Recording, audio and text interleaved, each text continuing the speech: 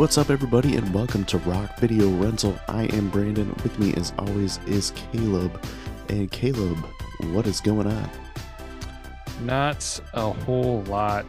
How about yourself? Feeling a little bit better? You were under the weather the other day? A little bit. All things out in the open, my wife and I tested positive for COVID. So, it's been a pretty rough week. I don't know what's worse, having COVID or having COVID and two kids under the age of 3.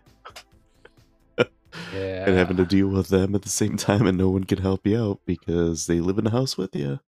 Mm-hmm. I think I would rather try to go through COVID solo than that. Right. With no help whatsoever. But now we're on the mend, so. Oh, that's good to hear. Yeah. So you've been watching anything interesting? Not so much this week. Been a busy week for me. Diving more into Rick and Morty, though. Like I said, that's kind of what I picked up after Family Guy ended, and I kind of concluded something after, because I've gone through one season. I don't know if I've finished the second season yet, though, but it's interesting because, basically with, those cartoon comedy shows, you can get away with anything you want. Mm-hmm. But Family Guy, for the most part, bases it off of like, oh, this is supposed to be an American family. So there's a little bit of reality there. But the fun thing about Rick and Morty, once you get used to it, is that from the very beginning, they're just like, there are no rules and we will do whatever we want. Yep. It's kind of the way that South Park is.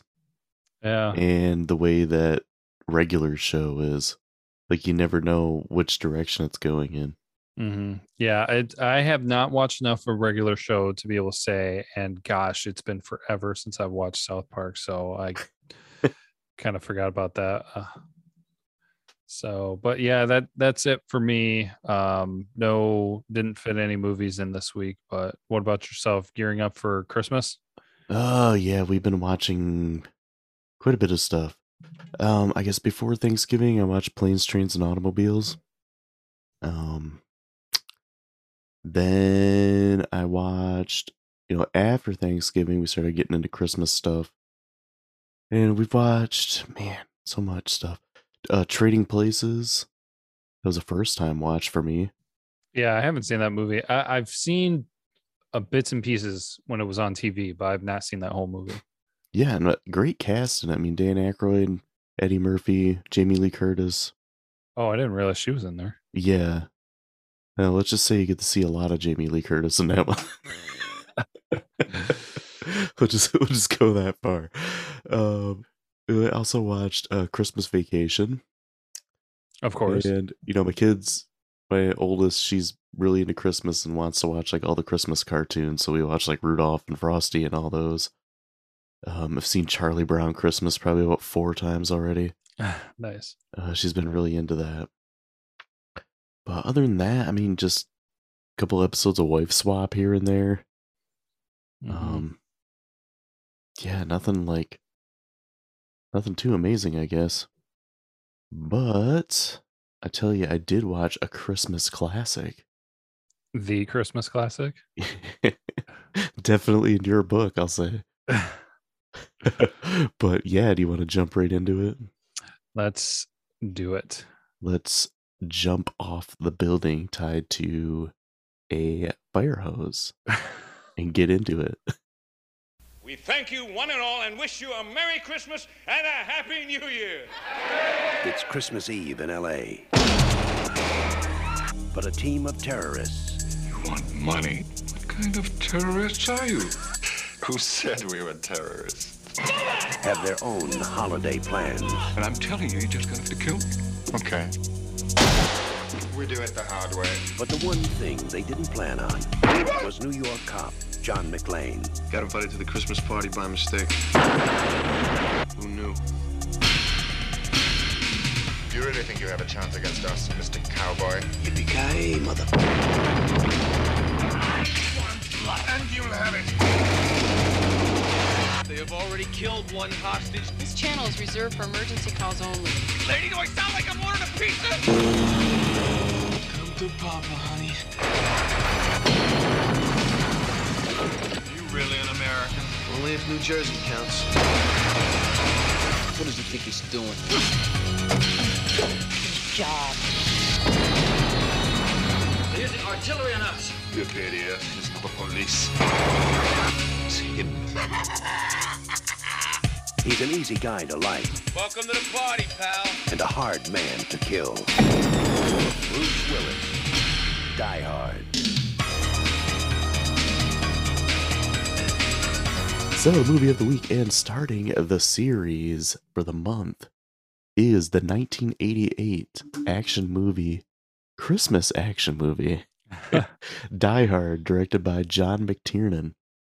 The plot for it is an NYPD officer tries to save his wife and several others taken hostage by German terrorists during a Christmas party at the Nakatomi Plaza in Los Angeles. The cast for this, we got Bruce Willis as John McClane, Alan Rickman as Hans Gruber, Bonnie Bedelia as Holly McClane, Reginald Vell Johnson as Sergeant Powell, Paul Gleason, coming back after we watched Back The to Breakfast back. Club, playing another jerk character is Deputy Dwayne Robinson, Devereaux White as Argyle, William Atherton as Thornburg, and Hart Bachner as Ellis. Man, I'm trying to think of how many times I've seen Die Hard. It's not like I haven't seen it like lots of times. It is a movie that I always enjoy, but it's Do one you of those I think have to be like in the mood to watch because it's like 2 hours. It's over 2 hours long. What? There is no mood for Die Hard. There's just like taking in Die Hard. If you're in a bad mood, it puts you in a good mood. If you're in a good mood, it makes you in a better mood. It makes Yeah. the world go round. I will say that for an action movie, it does have a few slow parts in it. Yeah. Um, Because I it's mean, also a it's- Christmas movie. it's So they're got a slower pacing to it, but it does, it does pay off. So I will give that. In the parts where there is action, it is pretty tense at times. All the acting is really good. I mean, we're kind of showing our cards here early, but yeah, it's just, people always argue, is this a Christmas movie or not a Christmas movie? And, I used to be in the boat where it's like, oh, it's not really a Christmas movie. It's a movie that takes place during Christmas. But I don't know. The more you watch it, the more like you see the different references and stuff in it. Mhm. And I mean, we'll get into some of those, but yeah, I'm kind of now on to, yeah, it's a Christmas movie.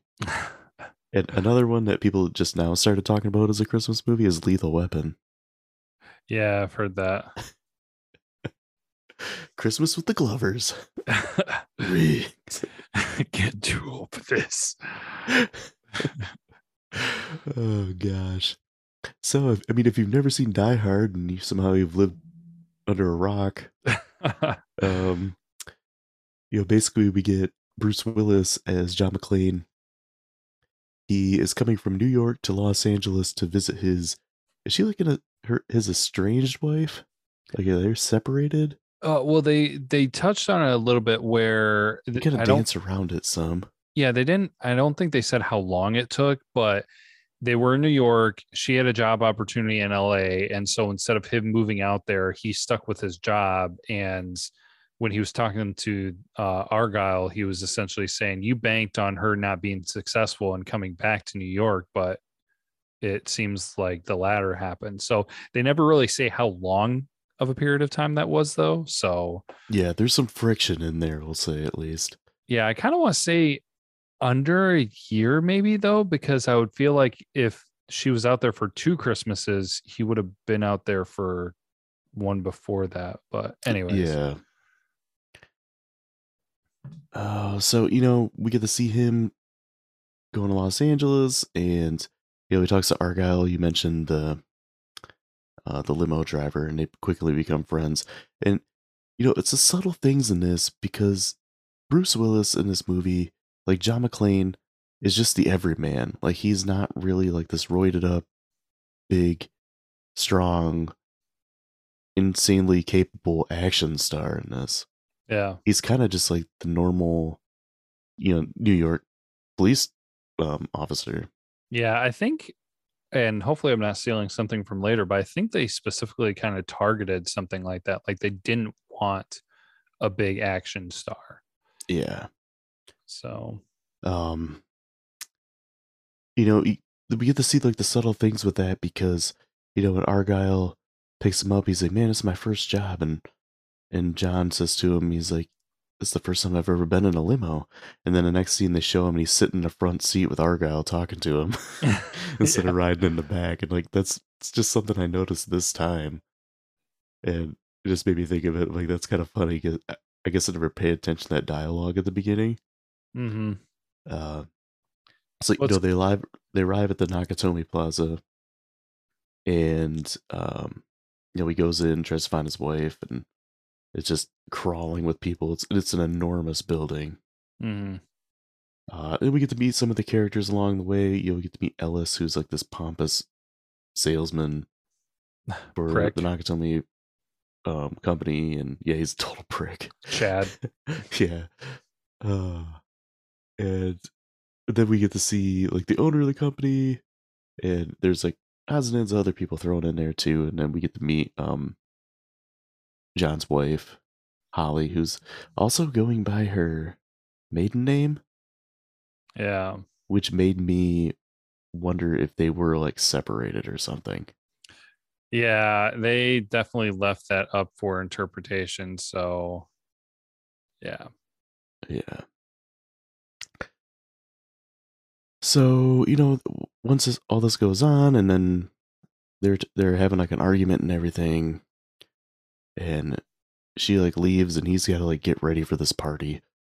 So he's kind of like left in the bathroom by himself in their room, and it's then when we start hearing like gunfire, and then you know his like cop instincts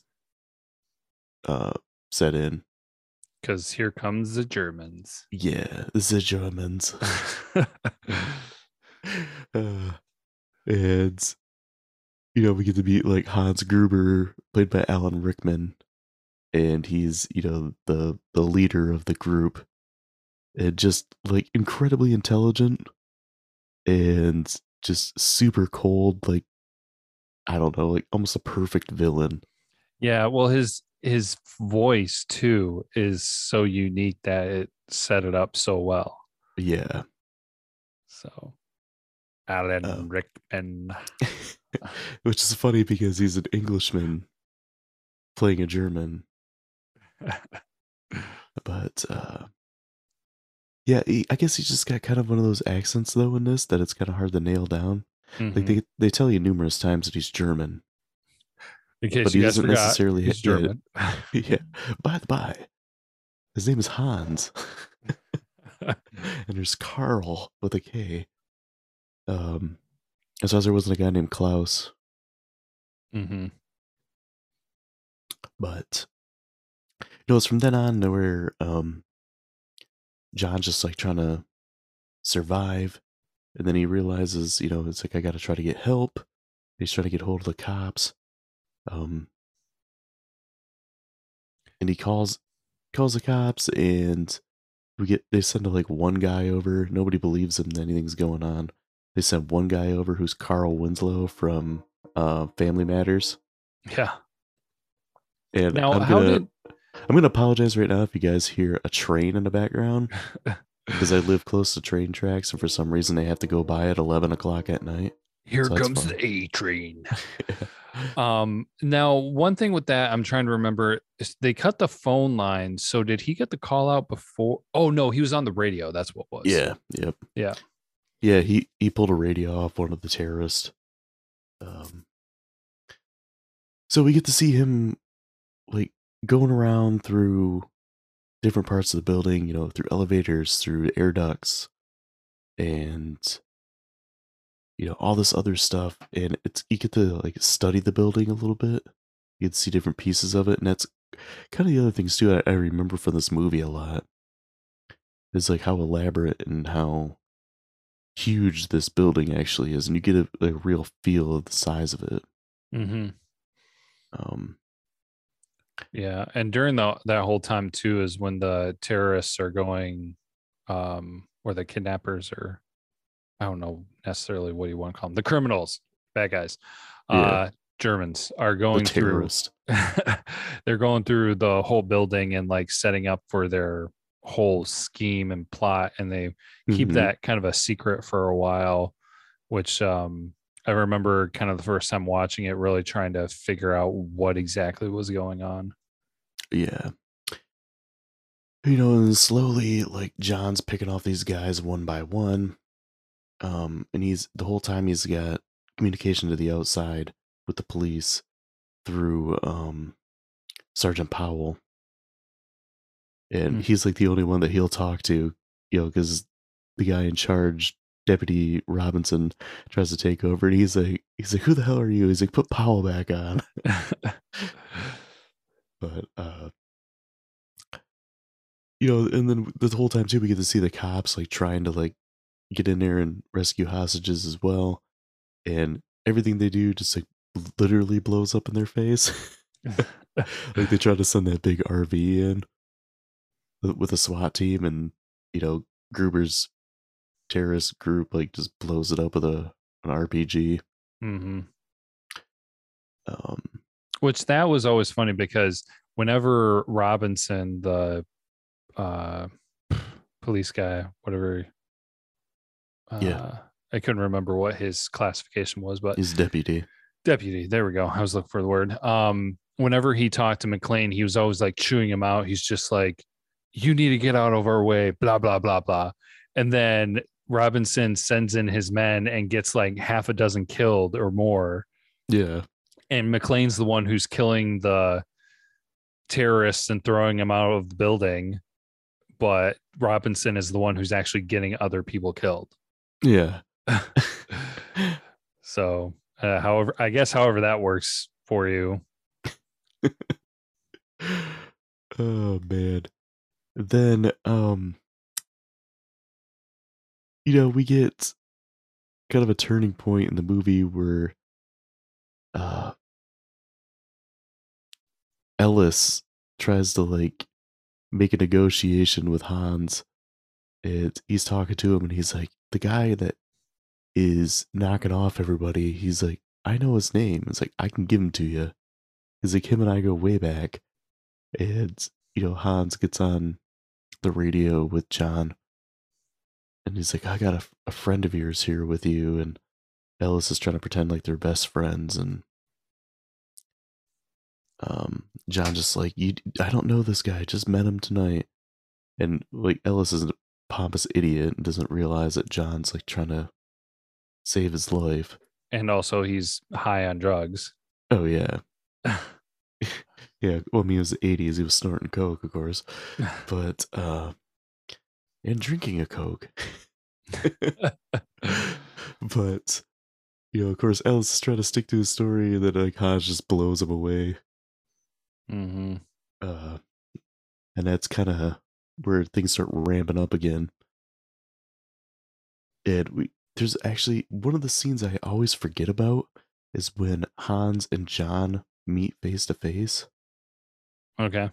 And John's not quite aware of who he is, and Hans knows who he is. Mm-hmm. And he, Hans starts playing like the victim, like, "Oh my gosh, please don't shoot me!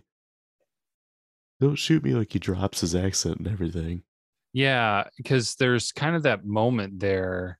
Because I always distinctly remember that the first time I watched, and then of course you remember any time after that. But I paid really close attention this time to be like, okay, so John doesn't ever see Hans before that, right? And so Right. I'm paying attention, and John tries shooting at the terrorists, and Hans is always like around the corner or taking cover somewhere. So yeah, John never did see him until that moment. So outside of his voice, he had no idea.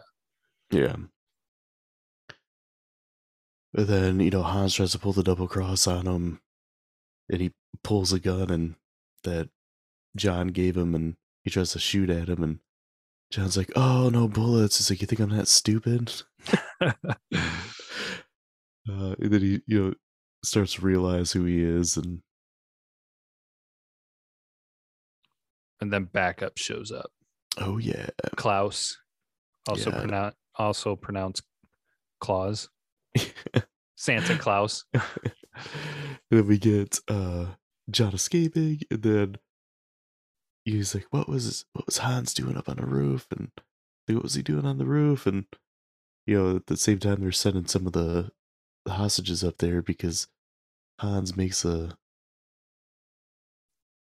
ransom, not with Mel Gibson, but with the cops saying like, release all these people, and it's just a bunch of BS because he's like, release these people from Canada, this Canadian prison, and like Carl looks at Hans like, what are you talking about? And he's like, I saw it in Newsweek or something like that, or Time magazine or something like that. Yeah. And so they agree to do it. It's like, send hostages up to the roof and we'll come get them with the choppers. And John goes up there because he's like, why was Hans on the roof? Like, what is the point of this? He goes up there and it's like full of C4. Mm-hmm. So he's like, oh, he's gonna blow it up, and he starts like firing a gun, trying to get the hostages out of there. And of course, the cops think that John is one of the terrorists, so they start firing back at him. Yeah, that was a dumb move by John. Yeah. So, and he knows that the roof's gonna blow up, and he can't like stay because he's trying to get the hostages out of there. He can't stay because he's afraid he's gonna get shot, and it's gonna blow up. So he's like, last resort thing. He goes and gets the fire hose and ties it around his waist on the roof. And he's like, what am I doing? What am I doing? He's like, this is stupid. And then he like jumps off and everything explodes. Yeah, that was one of my favorite things is when he would talk to himself, because I'm just like, I do that all the time. So right? Yeah, me too. And he jumps off, the building explodes, and he gets himself into another part of the building by blowing out the windows and swinging in. And it's to mention this time too that like this whole time John's been running around with dress pants, a tank top, and no shoes or socks. Mm-hmm. And Hans has his goons go up there and blow all the glass in the computer room. So then, John's got to walk around barefoot on it. He gets like tons of glass on his feet. He gets like beat up throughout this movie, and you can see like that white shirt he had starts turning brown. Mm-hmm. And just like blood covered and all this stuff, and it's kind of an interesting thing. Yeah. No, oh man, I always cringe with that glass stuff because one of my jobs, I had to work with glass on a pretty regular basis, but I never. I got cut a couple times, but just like, oh man, you know what it can do. Like I've stepped on glass before, and all this other stuff, and it just like I cringe at it. So stepping on glass like he did, which of course, I mean, they faked it to make it look real, but you just imagine it. Yeah, it's incredibly effective because he's like sitting in the bathroom pulling big chunks of glass out his feet. Ugh. Yeah. And the whole time he's talking on the radio to Powell. And it's kind of this point too where John's making his way down, going after Hans. He takes out nearly like every single goon. There's like one left with Hans. And this is when Hans figures out that John's wife is there, takes her hostage. And we get like a standoff. Mm-hmm. And it ends up with, John laying his gun down because Hans has got his gun drawn on Holly. And all of a sudden, John yells to Holly to run. She gets out of the way. He pulls up a gun that he had taped to his back off, shoots the goon in the head, and then he shoots Hans, which makes him stagger back. And somehow, after being shot, he still holds on to Still holds on to Holly. Holly, and they're like struggling at the edge of the building, and Hans is trying to pull his gun up to shoot John, and he gets like let go and falls off the building and to his death. Then we get to see like everybody outside, and Powell and John get to meet. They're talking to each other, and then like the last goon comes out of nowhere with a gun, tries to fire, and then Powell like blows him away. Mm-hmm. And then that's the end of the movie. Right off into the sunrise.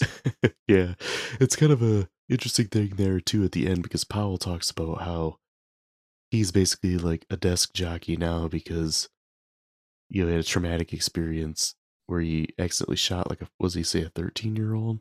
A kid. 14-year-old? I don't know if he Yeah. said the specific name, but yeah, it was a kid. Shot a kid because he was like wasn't answering him, and he was in a hoodie or It something was like that. It was dark, yeah, he said, and he gave some details, but Yeah.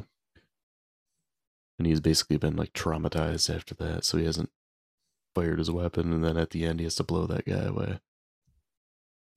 It's just been revoked by Well, Carl Winslow. yeah, I remember the first time that the last goon popped out there at the end and totally caught me off guard. Yeah. Especially since the dude was like hanging by the neck from a chain for like 5 minutes. Yeah. But somehow he's still alive. It's a Christmas miracle. Pretty much. Oh gosh. So, interesting things in this movie that you noticed? You got anything like, or even just like quotes and all that kind of stuff? Oh yeah. Well, the one I was actually going to try to drop it earlier, but I missed my opportunity when we were having a conversation about something. When he throws, when John McClane throws the terrorist out the window and it hits Powell's car, Mm-hmm. and he's like, "Welcome to the party, pal." So that's always a classic one. See you at the party, Richter. That's what it makes me think of. Oh gosh. Yeah, and a little bit before that, there's a line that cracks me up because John's like watching Powell drive around, and he's like, "Who in the hell is driving this car? Stevie Wonder?" No, Barry Manilow. Does he know that you raided his wardrobe? Exactly. Oh man. Well, one thing that always kind of slips by, and I usually forget it until I start watching the movie, is that dumb newscaster, news anchor or whatever. Yeah. It's a minor part of the movie, but it is kind of funny because it actually pops up in the next one too. That he comes back, but Yeah, William Atherton. mm-hmm. I always think of Biodome when I see him. Oh yeah, Because he was a bad guy in Biodome.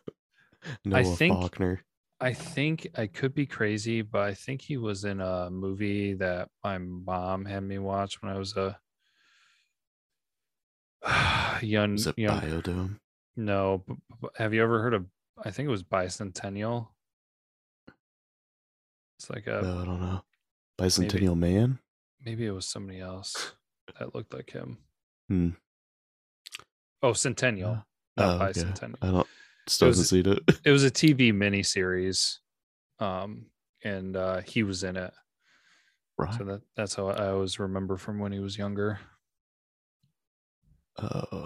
So other things that I remember is just like Hans's kind of like dry, dark sense of humor, where he's talking to like the owner of the company, and he just like blows him away, and he comes back to the group, and people are just like, "Where's such and such?"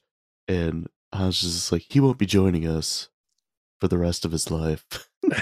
It's like, make no illusions, we are in charge. That was what made me really laugh this time. Yeah.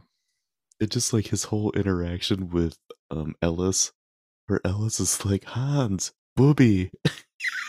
And like Han just looks at him like, you are a complete idiot. Yeah, Ellis was an easy character to hate. Oh yeah, for sure. He's a complete and utter douche.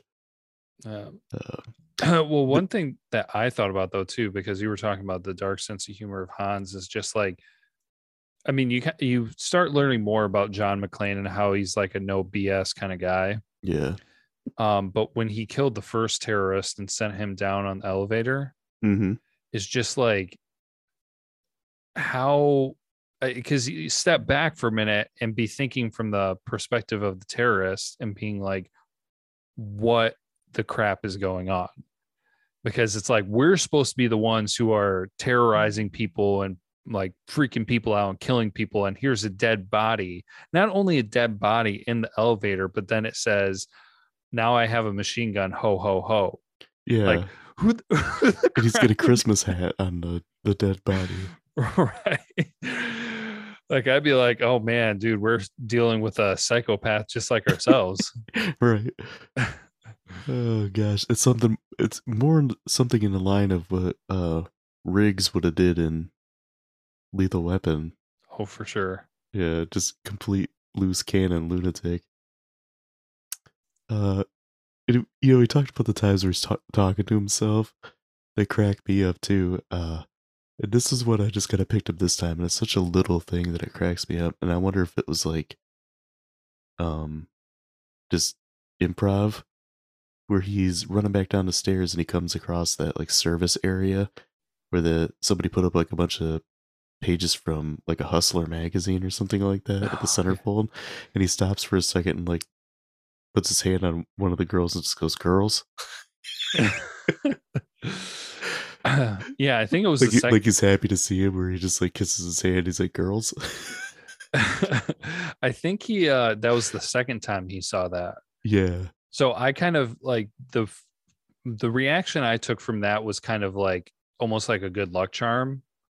Like, oh, hey, I'm not dead yet. And here's this. I'm like going back the same way that I came. And so it's like, maybe this is good luck. Yeah. That, and, the building is such a huge maze that he was happy to see that he's in a place where he knew where he was at. Yeah. Kind of thing. That cracks me up. And then we get, some of the most famous lines in this movie where he's climbing through the vent. Yeah. And he's talking to himself and he's like, "Come to the coast, we'll get together, have a few laughs." Then he says, he's like, "Now I know what a TV dinner feels like." Yeah. Yeah, that is definitely one of the most classic. Oh yeah. Which that though, every time I see that part where he like jumps into the vent, Mm-hmm. the most absurd thing. Yeah. Because he's like 30 stories up, hanging by a strap, and then he jumps for the vent, misses it, but then grabs one like 10 feet below or something like that. Yeah. Like, okay. Your palms would be sweaty, you would totally slip, and you would fall to your death. His knees weak, arms are heavy. Mom spaghetti. Yeah. Now I'm just picturing Eminem in the role of John McClane. Oh man. I'm trying to think of some other. Oh, I mean, we got to talk about the most famous line ever in this movie. Oh man, now I'm like Because through the whole movie, he's talking on the radio to Hans, and Hans keeps referring to him as cowboy. Mm-hmm. And he drops the now famous "yippee-ki-yay, motherfucker," Yeah, which was hilariously edited in the TV broadcast, but I got that in my trivia. yeah, I can't remember what that was now, but yeah, I'm Yeah, sure I'll tell you, it's hilarious. And they talked about it in the Goldbergs too, because nice. they have an episode of the Goldbergs where they talk about watching Die Hard on Christmas. But I don't know. Some of the other things I remember too is just, I talked about how crazy big the building is and all the interesting rooms. Where he comes in that one room, it's got like this huge, like, jungle in the middle of it. Yeah, where the party was, right? Yeah, there's With like a waterfall. a waterfall and like all these huge plants and everything, and like a little koi pond or something. Yeah. I went to a building that was kind of like that in Atlanta. It was this huge expo center that was like miles long. It was massive. It's like one of the biggest buildings I've ever been into. Mm-hmm. Yeah, and there's just like random spots like that, and it made me think of Die Hard. Nice. Yeah, some of those places are just crazy how they put that stuff in there. Yeah. So I'm something that we kind of haven't brought up, but I mean, maybe it's just the different places that we live in and everything. I mean, I've never lived in Chicago, LA, New York, or anything like that, but it's just like, and maybe it's common other places too. I haven't heard of it, but to have a Christmas party on Christmas Eve, Yeah. like, does that happen very much? Yeah, an office party. Yeah, an office Christmas party, like not a family Christmas party, not a friend Christmas party, an office Christmas party. And I know they're just like, oh, we closed a deal today. You're closing deals on Christmas Eve? Like what? Well, and if like I worked for the Nakatomi company, I would just be like, I have to go to a company Christmas party on Christmas Eve. Are you kidding me? Like I would just be pissed off the whole time and feel like I had to go, and I would just be a complete and utter jerk probably most of the night. I mean, the only time that would be okay is when you're basically single. Yeah. So Single and like, say like you live in LA, but your family lives in like Ohio or something. I'm not going back to Ohio. Screw that. Exactly. That's why I picked Ohio. Oh, that was perfect. Oi ho. You got anything else interesting to bring up, or do you want to get into trivia? I guess we kind of talked about it. The acting's amazing in this. Mm-hmm. Like all around, there isn't anybody who's rough. Yeah, and they had some unique personalities too that worked out well because crap, what was the guy's name? Theo, the terrorist nerd computer guy.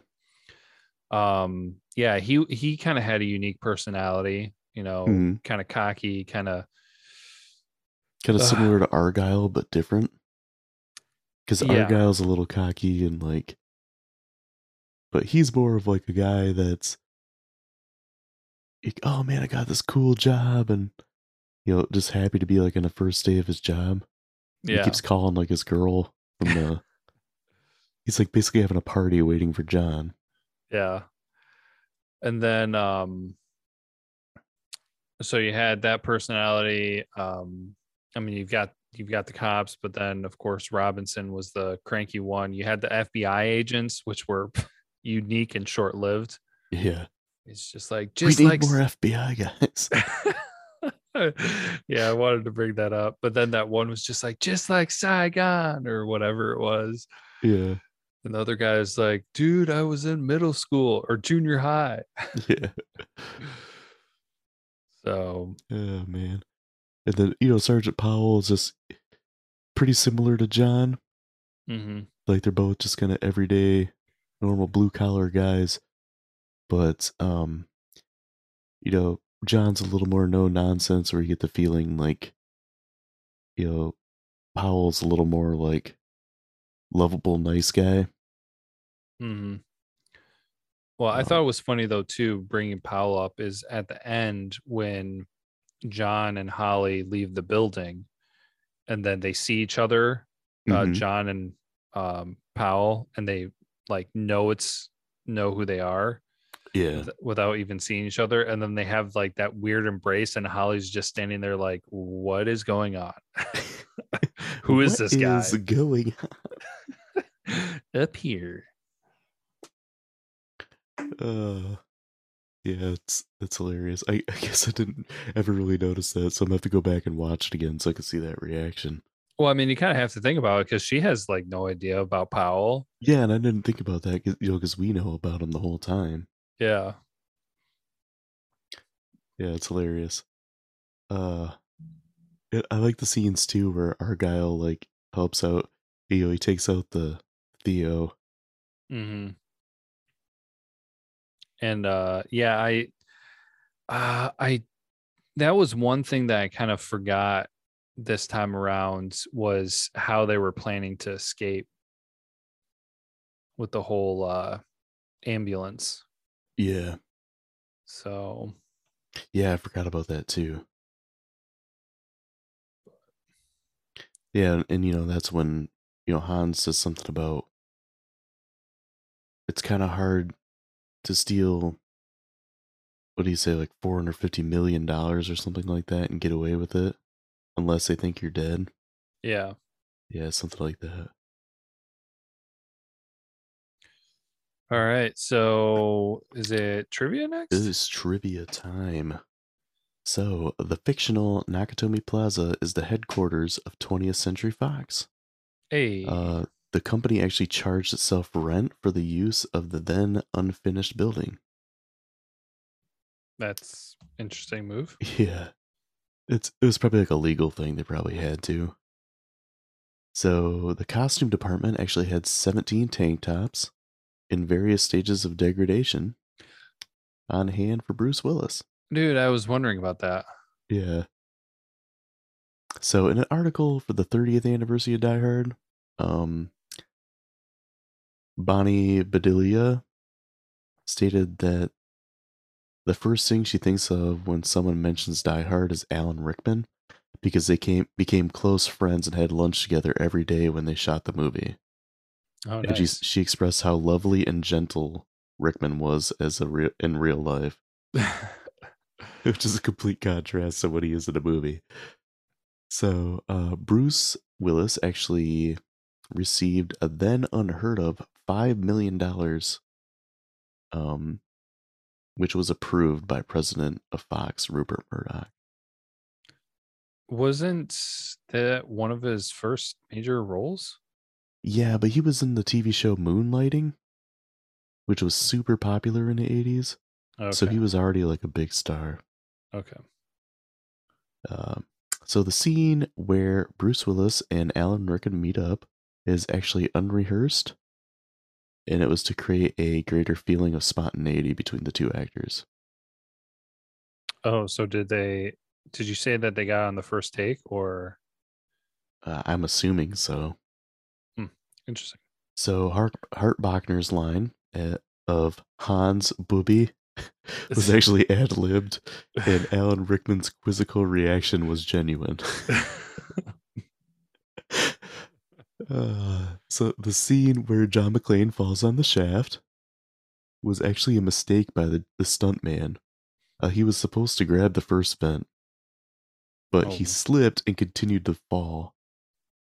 And he caught it? But the shot was used anyway. It was edited together with one where McClane grabs the next one down as he falls. Okay. Yeah. Interesting. So much of the script was actually improvised due to the constant screenplay tweaks that were being made during filming. Just kind of interesting. So when John runs through the glass shards in his bare feet, after Hans has men shoot him out, Bruce Willis is actually wearing special rubber shoes designed to look like his own bare feet. You can see this when he's like closely, like when he's running, because his feet look unnaturally large. Hobbit feet. Yeah. So ironically, Bruce Willis actually sneered at being an all-American hero by the head of a German terrorist because Bruce Willis is actually more German than most of the villains. Yeah, I did hear that at one point. Because Alan Rickman is English.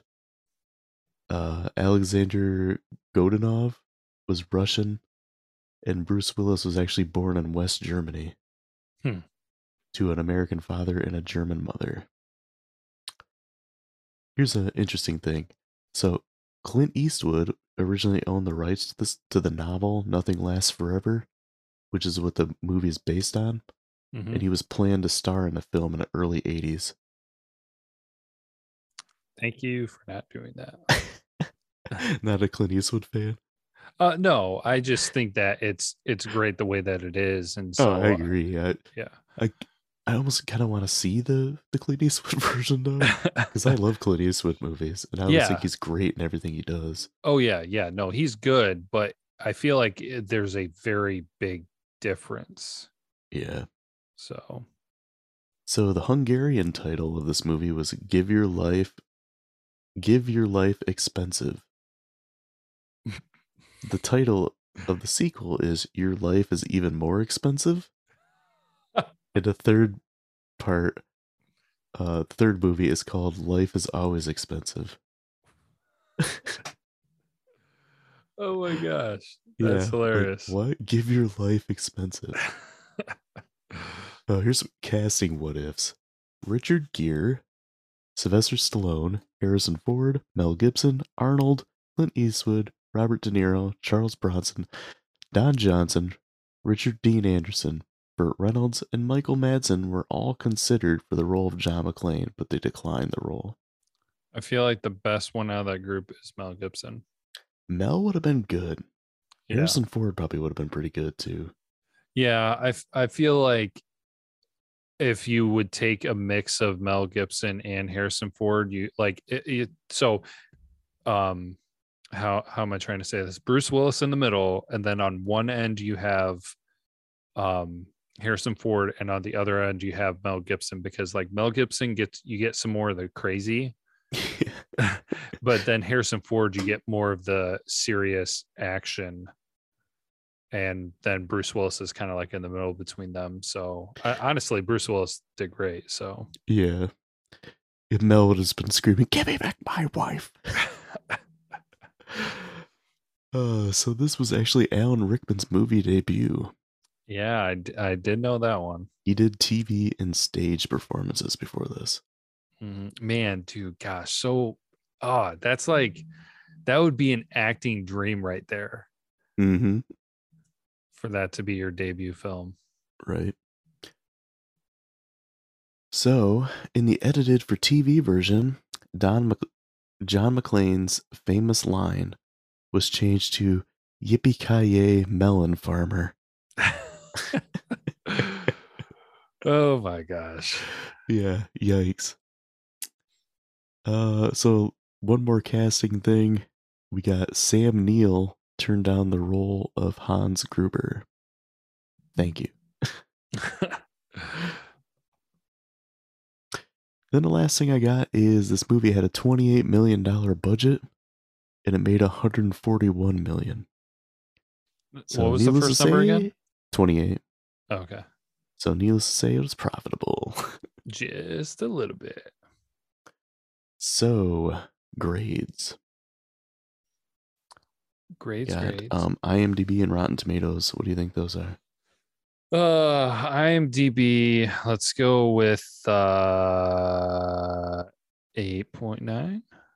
Close. It's 8.2. Ooh, okay. For critic on Rotten Tomatoes, 85%. 94. Okay. And I'll give you somewhat of a hint. It's something that we've never come across before. 94 for the audience? Yes. Oh man, a tie. I've Wow. never seen that before. Yeah. So I figure I'll give my grade first because you have more experience with this movie. Okay. Like, I've seen this movie a handful of times. Probably like, I would say this might be my 5th time watching it. Mm-hmm. And, you know, I always enjoy it. But like I said, it's one of those movies, at least for me, like I kind of have to be in the mood to watch it because you have to devote so much time to it. Yeah. And, you know, as much as I love action movies, you know, I've said it about horror movies too, that I don't think any action movie or horror movie should be over an hour and 45 minutes long. And this one's, what was it, 2 hours and 12 minutes, something like that? Yeah, something like that. Yeah, because I remember looking it up. Because I remember being like, oh man, it's a long movie. But, you know, it does have some slow parts in it. Nothing seems to be like too wasted, so I don't think there's really much you can cut back from it. But at the same time, it's a longer movie that you have to sit through, so it's not one that I rewatch a lot. Mhm. I still really appreciate it for what it is. And I like the fact that, like, you know, John McClane isn't like this beefed up, huge, like Arnold Schwarzenegger as John Matrix and Commando. style one-man army, and it's more believable with the stuff he does. And he's not taking out like 5 guys at once. Or Arnold and Commando, where he's taking out like an entire army by himself. He's only taken out, what is it, 7 guys? Well, I think there was around like 12 to 14 of them, and he Okay. took out. Well, no, I don't know. No, that was how many they were guessing. I think there was only like 10 or 12. Something like that. There wasn't very many, and he'd take out guys basically one-on-one. And Yeah. some of the bigger guys like Carl, when he fought him, like Carl's a lot bigger than him, like manhandled him quite a bit. Mm. But John is just like a pit bull and just kept coming after him. So, he wore him down and was able to take guys out. So you always like that part. And he kept saying, I swear like 2 or 3 times, he's like, I'm going to kill you or something. Like Bruce kept on saying it. Yeah. I couldn't remember exactly what it was. And I was just like, did they mean to have him repeat that so many times? Right. Oh, gosh. But when I came down to a grade, I'm like, it's such a good movie. It's so well done, even though it's a little long for me. And I don't know, man. I couldn't give it anything less than a 5. It's such a solid movie that, like, I felt even if I did like a 4.5, it would, I don't know, I'd be like untruthful leaving it that.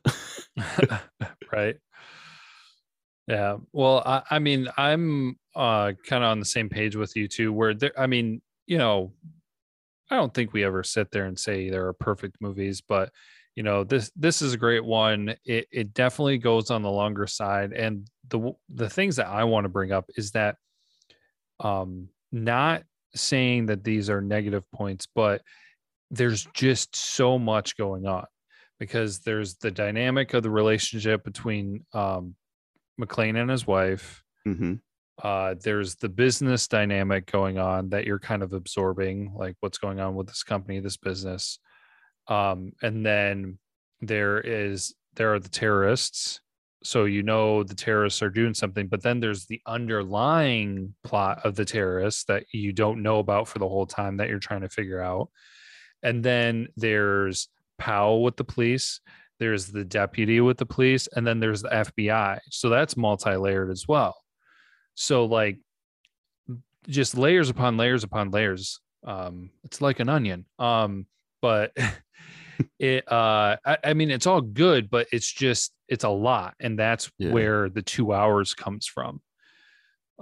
So I agree with you too, though. I'm giving it a 5 out of 5. I don't really think that could be cleaned up necessarily. But it is a lot. And, it would be kind of interesting to go back and experience it fresh for first time to kind of remember, okay, was it too much? Like, what do you take away from it for your first experience trying to take all of that in? Yeah. But I mean, for an action movie, 5 out of 5, and for a Christmas movie, definitely 5 out of 5. So give it a 10. I buy that for $1. Oh yeah. So it's been a while since I've watched Die Hard 2. Mm-hmm. I think I've maybe only seen that one 2 or 3 times. Yeah, I always have a tough time remembering like differentiating 2, 3, and 4, different parts of them, because I mean, I know who's in who and what, but yeah, they're all so much similar. Yeah, like I've seen 1 a fair amount. I've seen 2 a couple times. I've never seen 3. Really? Yeah, I've seen 4, and I don't think I've seen part 5. You haven't seen Die Hard 3 with Samuel L. Jackson? No, I have not. Really? Yeah. Interesting. There will be some parts that I will be very interested to hear your thoughts on. This will be one of the few times where you've seen a movie a fair amount that I haven't seen. Yeah. Nice. So it'll be a interesting dynamic. But yeah, next time we'll be talking about Die Hard 2. which is, if I remember right, Die Hard in an airport. That's right. And also, I have to say, if you really like Die Hard, you can check out Skyscraper with The Rock, because it's the same basic movie. Yeah. Unless you want John McClane is a big jacked up half black, half Samoan guy with one leg. Jumping in between buildings. Yeah. It's pretty awesome though. I haven't seen that, but I know it happens. Yeah, you'll have to check it out. But yeah, come back next week and we'll be talking about Die Hard 2. And until then, as always, be kind and rewind.